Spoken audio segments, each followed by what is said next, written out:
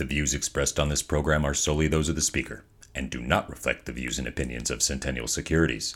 Be reminded that this podcast is for informational purposes only and should not be relied upon for investment decisions.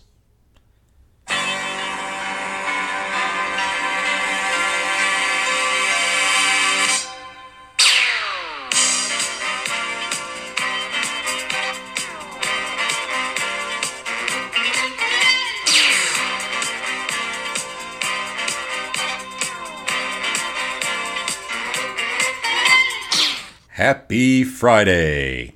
Welcome to the Weekly Investment Podcast, where we discuss the week's must-know investment news and how it affects your money. I am your host, Walter. This week we discuss the Fed, Meta, and artificial intelligence. It's been an exciting week in the investment world, so let's crack right into the news. The Fed raised interest rates by 0.25 percentage point, signaling a downshift in interest rate policy. All market indexes went higher on the news, with the tech-heavy Nasdaq finishing up over 2% on Wednesday. The magnitude of the latest rate hike was largely anticipated, so why did the market rally in a big way after the announcement? As has been the case with the last few rate hikes, the amount that rates are going up is largely known in advance, so the market is moving based on the Federal Open Market Committee's statements and the Fed chairman's comments. Both of these contained language perceived as bullish for stocks, which drove traders to buy. This week, the FOMC statement acknowledged that inflation has eased. Clearly, this was known from the last 3 months of inflation data, but FOMC formally documenting it is worth noting. Also, the market has had a strong start to 2023, in part due to the market thinking that the Fed will stop raising sooner than expected or even start cutting rates before the year is over. When asked if he was worried about the market's divergence from the Fed's own rate hike expectations, Chair Powell said, quote, "No," end quote.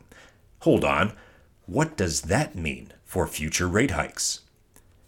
To summarize, the most recent rate hike takes the Fed funds range to 4.5% to 4.75%.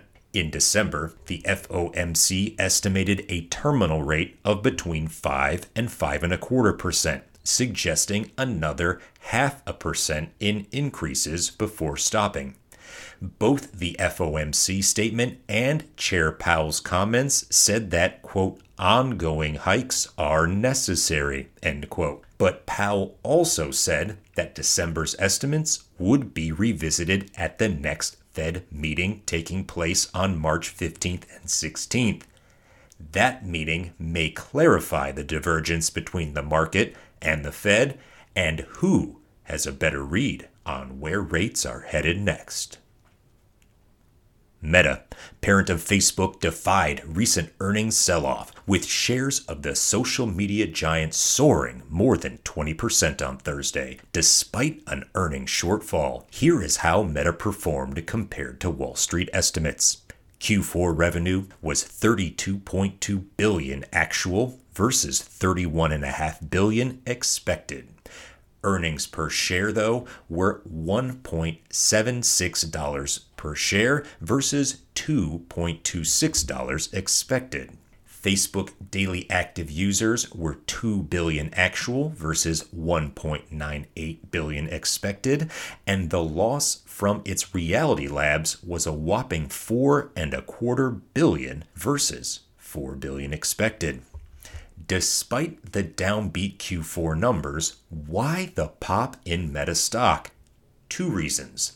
Meta is now being run with an eye on productivity. The company fired 11,000 people, or about 13% of its workforce in November of last year, and CEO Mark Zuckerberg says the company's cost-cutting measures have only just begun.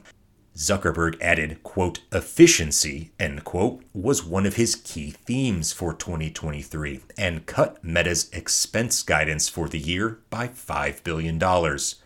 For someone who has always spoken of growth, the tone change from Zuckerberg wasn't overlooked by Wall Street. Also boosting Meta shares were, surprise, surprise, a new $40 billion stock buyback. Recall that stock buybacks reduce outstanding shares and boost a stock's price. So, in a time of earnings misses, Meta found a formula to please investors: cut costs and buy back stock. Finally, the world is being disrupted by artificial intelligence, automation, and robotics. Last year, we got a first-hand look at the remarkable advances in AI technology, including the launch of OpenAI's ChatGPT. What firms are working on AI and automation as key products? Here are some AI stocks to watch, according to Bank of America. Software giant Microsoft invested $1 billion in OpenAI in 2019 and is due to invest an additional $10 billion in the company. The recent success of ChatGPT and other OpenAI technologies have the company positioned to generate $1 billion in revenue in 2024.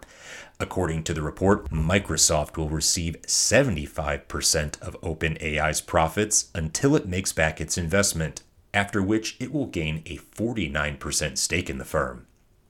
Google and YouTube parent company Alphabet use AI in almost every area of its business, from ad pricing to content promotion to Gmail spam filters. Alphabet is also the parent company of AI software subsidiary DeepMind and autonomous vehicle company Waymo, which made history by launching the first fully driverless commercial taxi service on public roads back in 2020.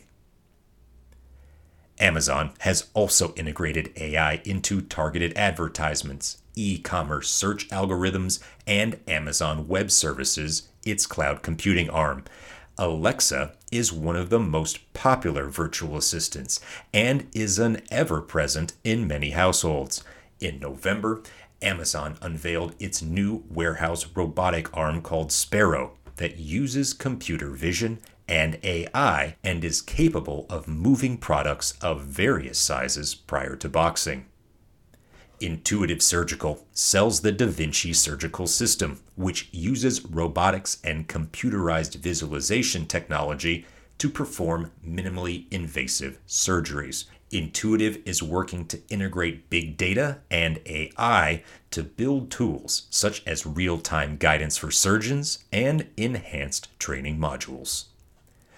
Palantir Technologies is an AI-powered data analytics software company.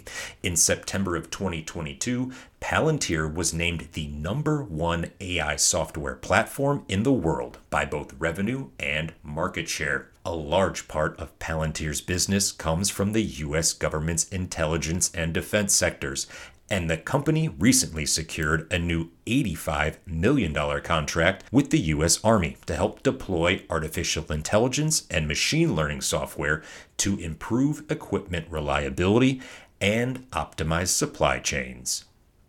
Those are some of the companies involved in AI, but what's the potential impact on AI for the economy?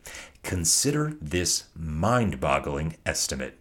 According to PricewaterhouseCoopers, AI could contribute up to $16 trillion to the global economy by 2030.